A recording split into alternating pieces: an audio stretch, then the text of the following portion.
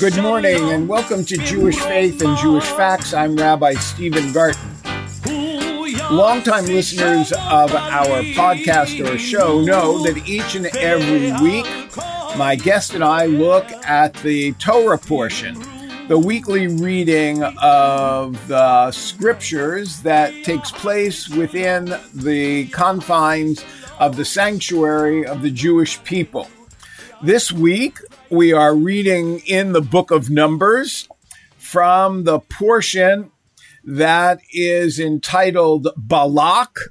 It is one of just a few Torah portions that is called by the name of one of the protagonists in the story. And Balak is not a member of the Israelite tribes. So it's an unusual portion in which it's named for someone who is not part of the community. Balak is the king of Moab. He summons the prophet Balaam to curse the people of Israel, for he fears that they will outnumber his people. On the way, Balaam is berated by his donkey, who sees before Balaam and the angel that God has sent to block Balaam's way. 3 times from 3 different vantage points, Balaam attempts to pronounce the curses that he's been asked to impose upon the Israelite. Each time, blessings issue forth instead. Balaam also prophesies on the end of days and the coming of the Messianic age. The story of Balaam and Balaam then becomes a different story at the conclusion of the Torah portion.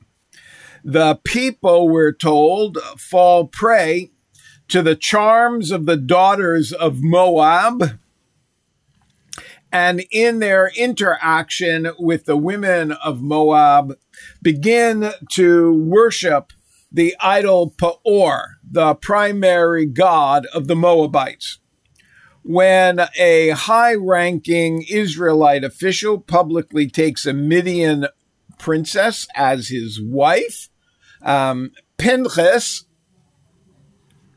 is enraged and kills them both.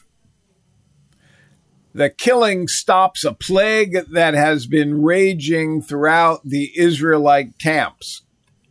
So it begins with a story that is quite fanciful and ends with an unusual episode in which 2 people are killed in the name of God. It's a story of zealotry at the end.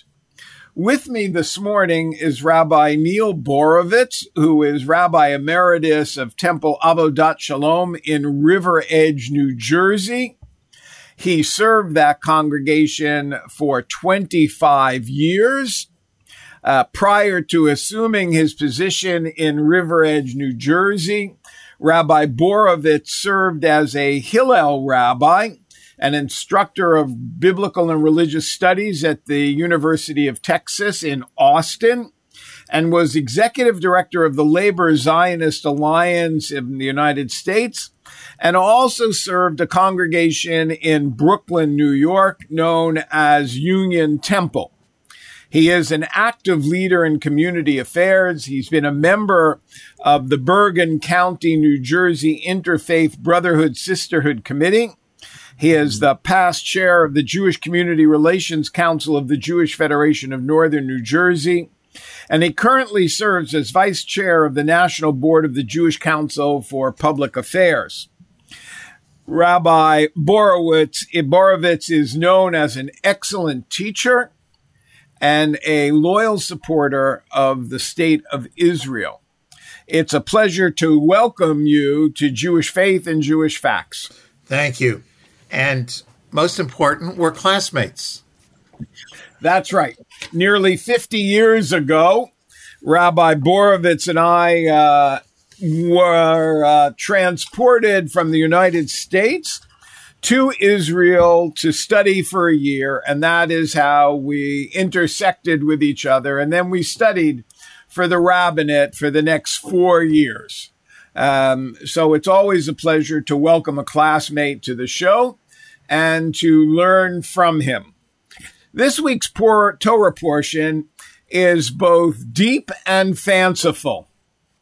It's fanciful in that we have talking donkeys, and we have donkeys that turn out to represent the angel of God, and we have angels of God with swords in their hands. So let's begin with the most obvious place. Why is Bilam unable to curse the Israelite people?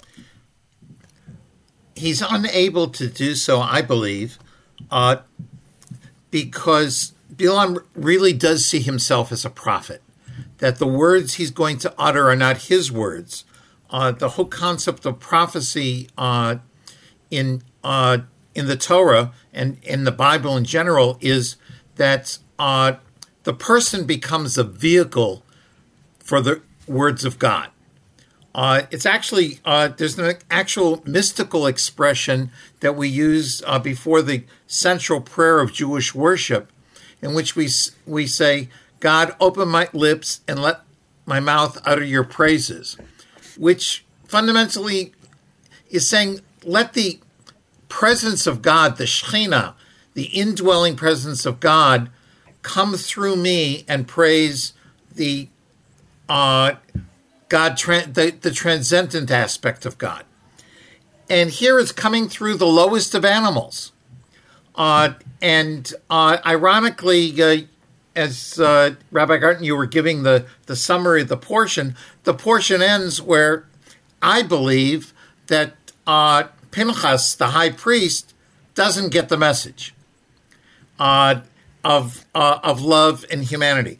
But I think that God's voice coming from the lowliest of places is so relevant to our world today because of the worldwide pandemic in which we're living, in social isolation, that all of a sudden our churches and our synagogues, the normal gathering places where we come to hear and express the presence of God, are closed. Are limited. How do we find God's presence? How do we find a sense of community and holy community? Can we? And the other thing is, how do we take the curses that Bilam wanted to express and turn them into blessings? How do we take the curses of COVID-19 and turn them into a blessing?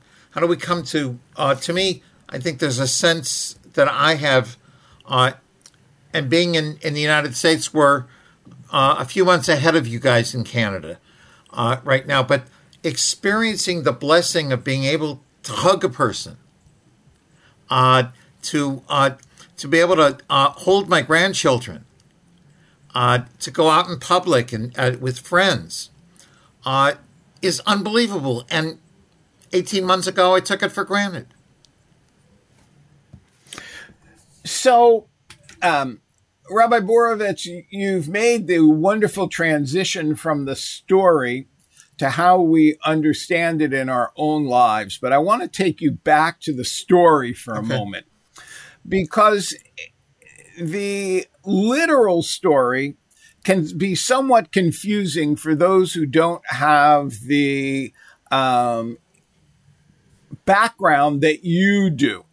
So for our listeners' sake, why is it that Balak, the king of the Moabites, goes to Bilam to curse the Israelites? And why is Bilam so open as a non-member of the Israelite community to hearing the God of the Israelites' voice. There are two questions there. One is, why does Balak want him to curse them? And why does God and Balaam have such intimate conversations in the beginning? So I think that the answer of Balak is tragically too simple, because we continue to live in a world in which people like to lift themselves up by putting others down.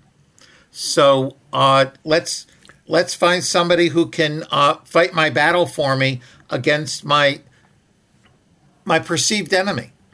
Instead of loving my neighbor and seeking cooperation and coexistence, Balak wants to destroy these people who all they want to do is have a pathway through his land to come. They're not looking to settle in Moab. Their goal is so that's an interesting point that we should stress, that the Israelites are really looking to just pass through Moab. They're not looking to conquer it. It's not considered in the Torah part of the promised land. Right. In many ways, they're refugees on their way to to a place of safe harbor, and all they need is passageway, a way station. And Balak wants to stop them. So he hires this guy who sees himself as a magician. And all of a sudden, I think that in this story, I see Balaam undergoing a religious transformation. That instead of using his oratorical skills to blast this foreign entity, these foreigners, something within him, all of a sudden he feels the presence of God. And I think Torah is trying to here express something that I believe is such an important lesson for us in the 21st century. That whether we be Jews or Christians or Muslims or Hindus, there's a sense of oneness, that we all really express the oneness of God, and that our religious faiths are different pathways to the one God, to the one source of truth, justice, and peace. And that's what Balaam experiences. He opens his mouth, and with the intent of cursing, and all of a sudden, out of it comes blessing. Why this happens? This is what mystical reality is. But it also says that you and I and every human being, including Balaam, the prophet for hire, can hear the voice of God, hear the voice of truth, and become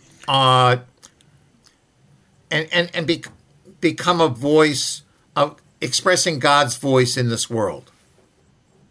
So you're suggesting rather strongly that the superficial story of talking donkeys and magicians really is illusionary for the main importance of the Torah portion. But there is this wonderful episode where Balaam, having been told by God not to curse the people, decides to curse the people. And we can argue about whether he's doing that on his own or whether he's been, it's been suggested by God, the God of the Israelites, that he go curse the people.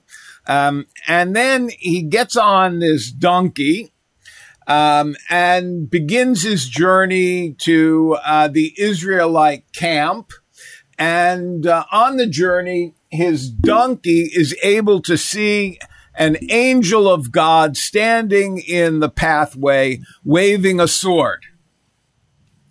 And what strikes me, and perhaps our readers as well, our listeners, is that in the beginning of the Torah portion, Balaam and God have this conversation one to each other, whether it's in a dream or it's during a waking state we don't really have clarity about. But then on the journey riding the donkey, he sees an angel.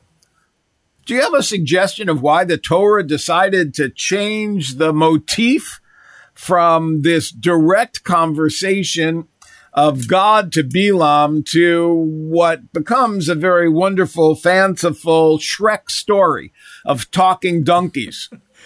No, I don't know exactly, but what I think it teaches us, there's parallels other places. The interactions between Moses and Pharaoh during the plagues. There's also all that magic. And Pharaoh goes back and forth. The beauty here is that Bilam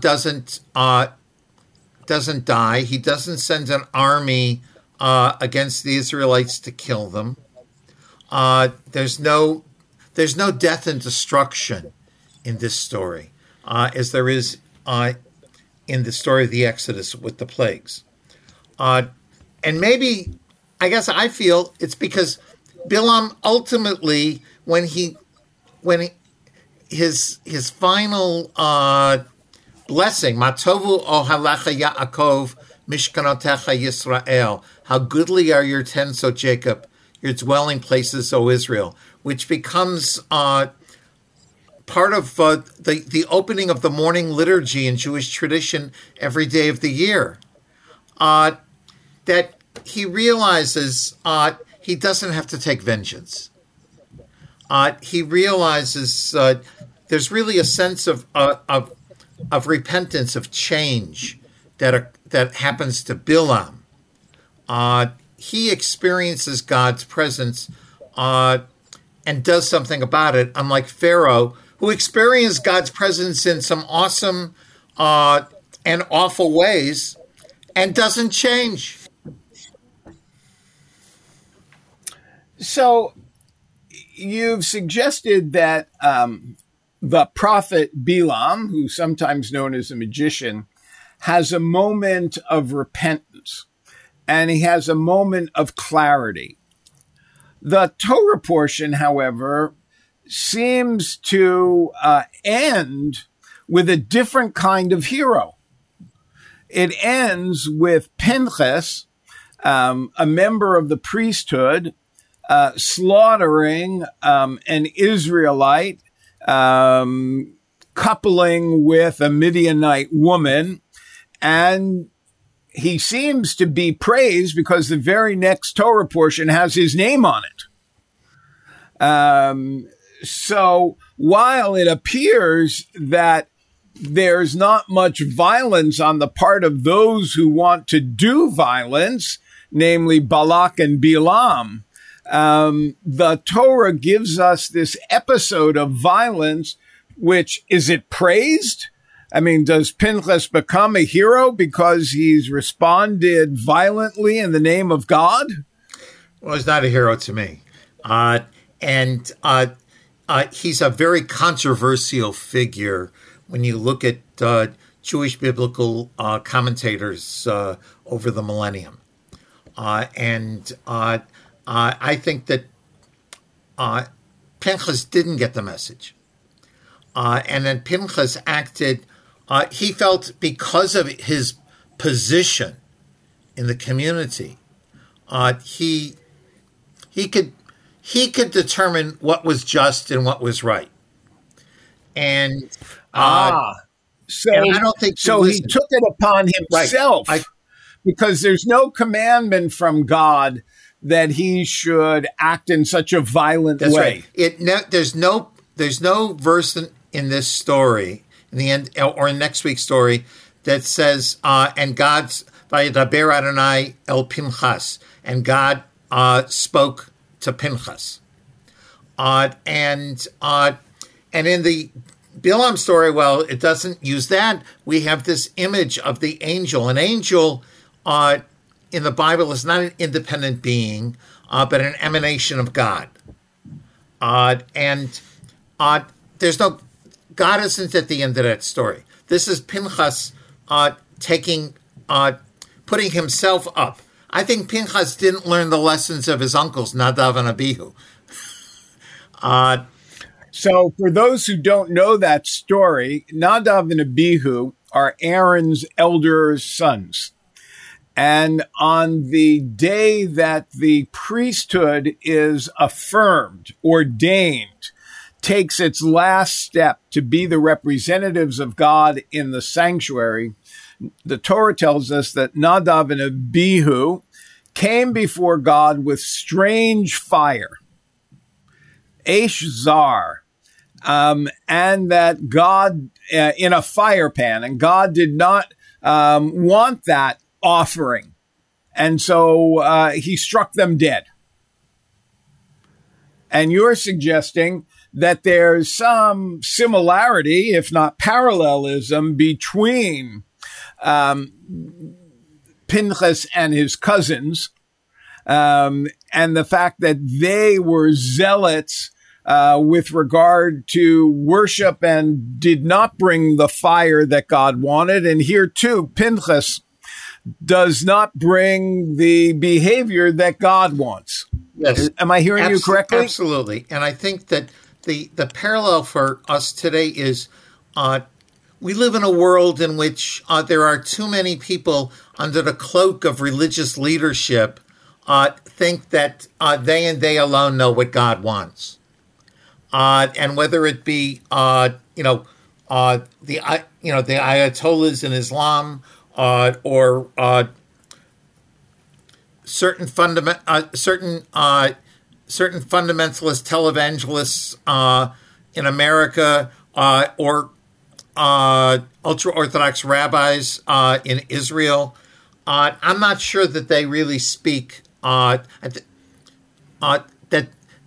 they have a corner on God's messaging, and they're not the only messengers of God.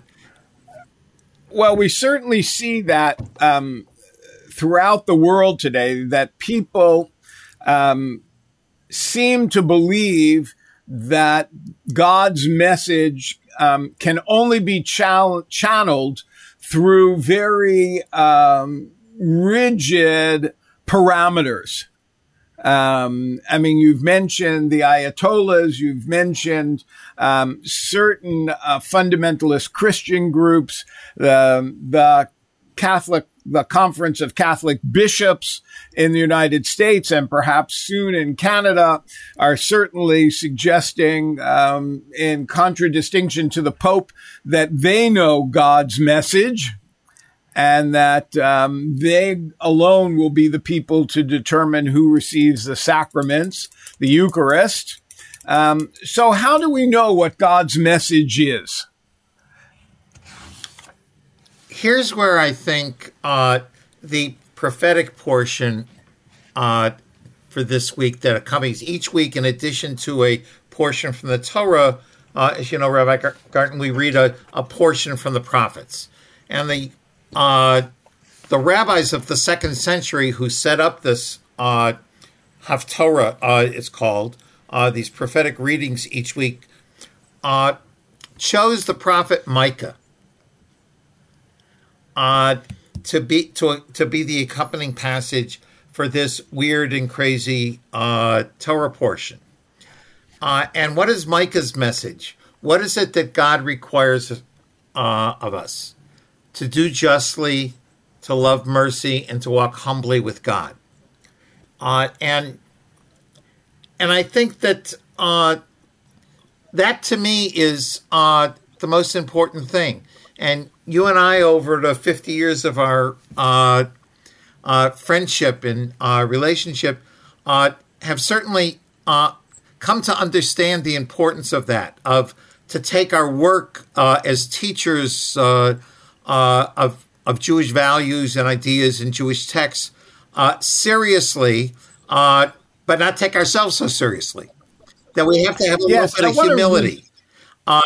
Right. I want to repeat the closing verses before we run out of time for our listeners. the prophet Micah says, he has told you, O human beings, what is good and what the Lord demands of you, to do justice, to love kindly, and to walk discreetly with your God. And that seems to be clearly a refutation of Pinchas.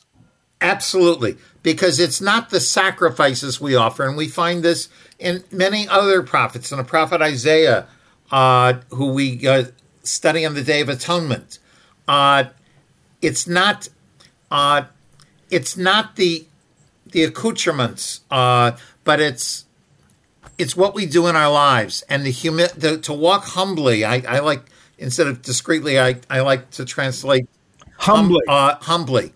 To be humble, to love to pursue justice, and yet to be merciful.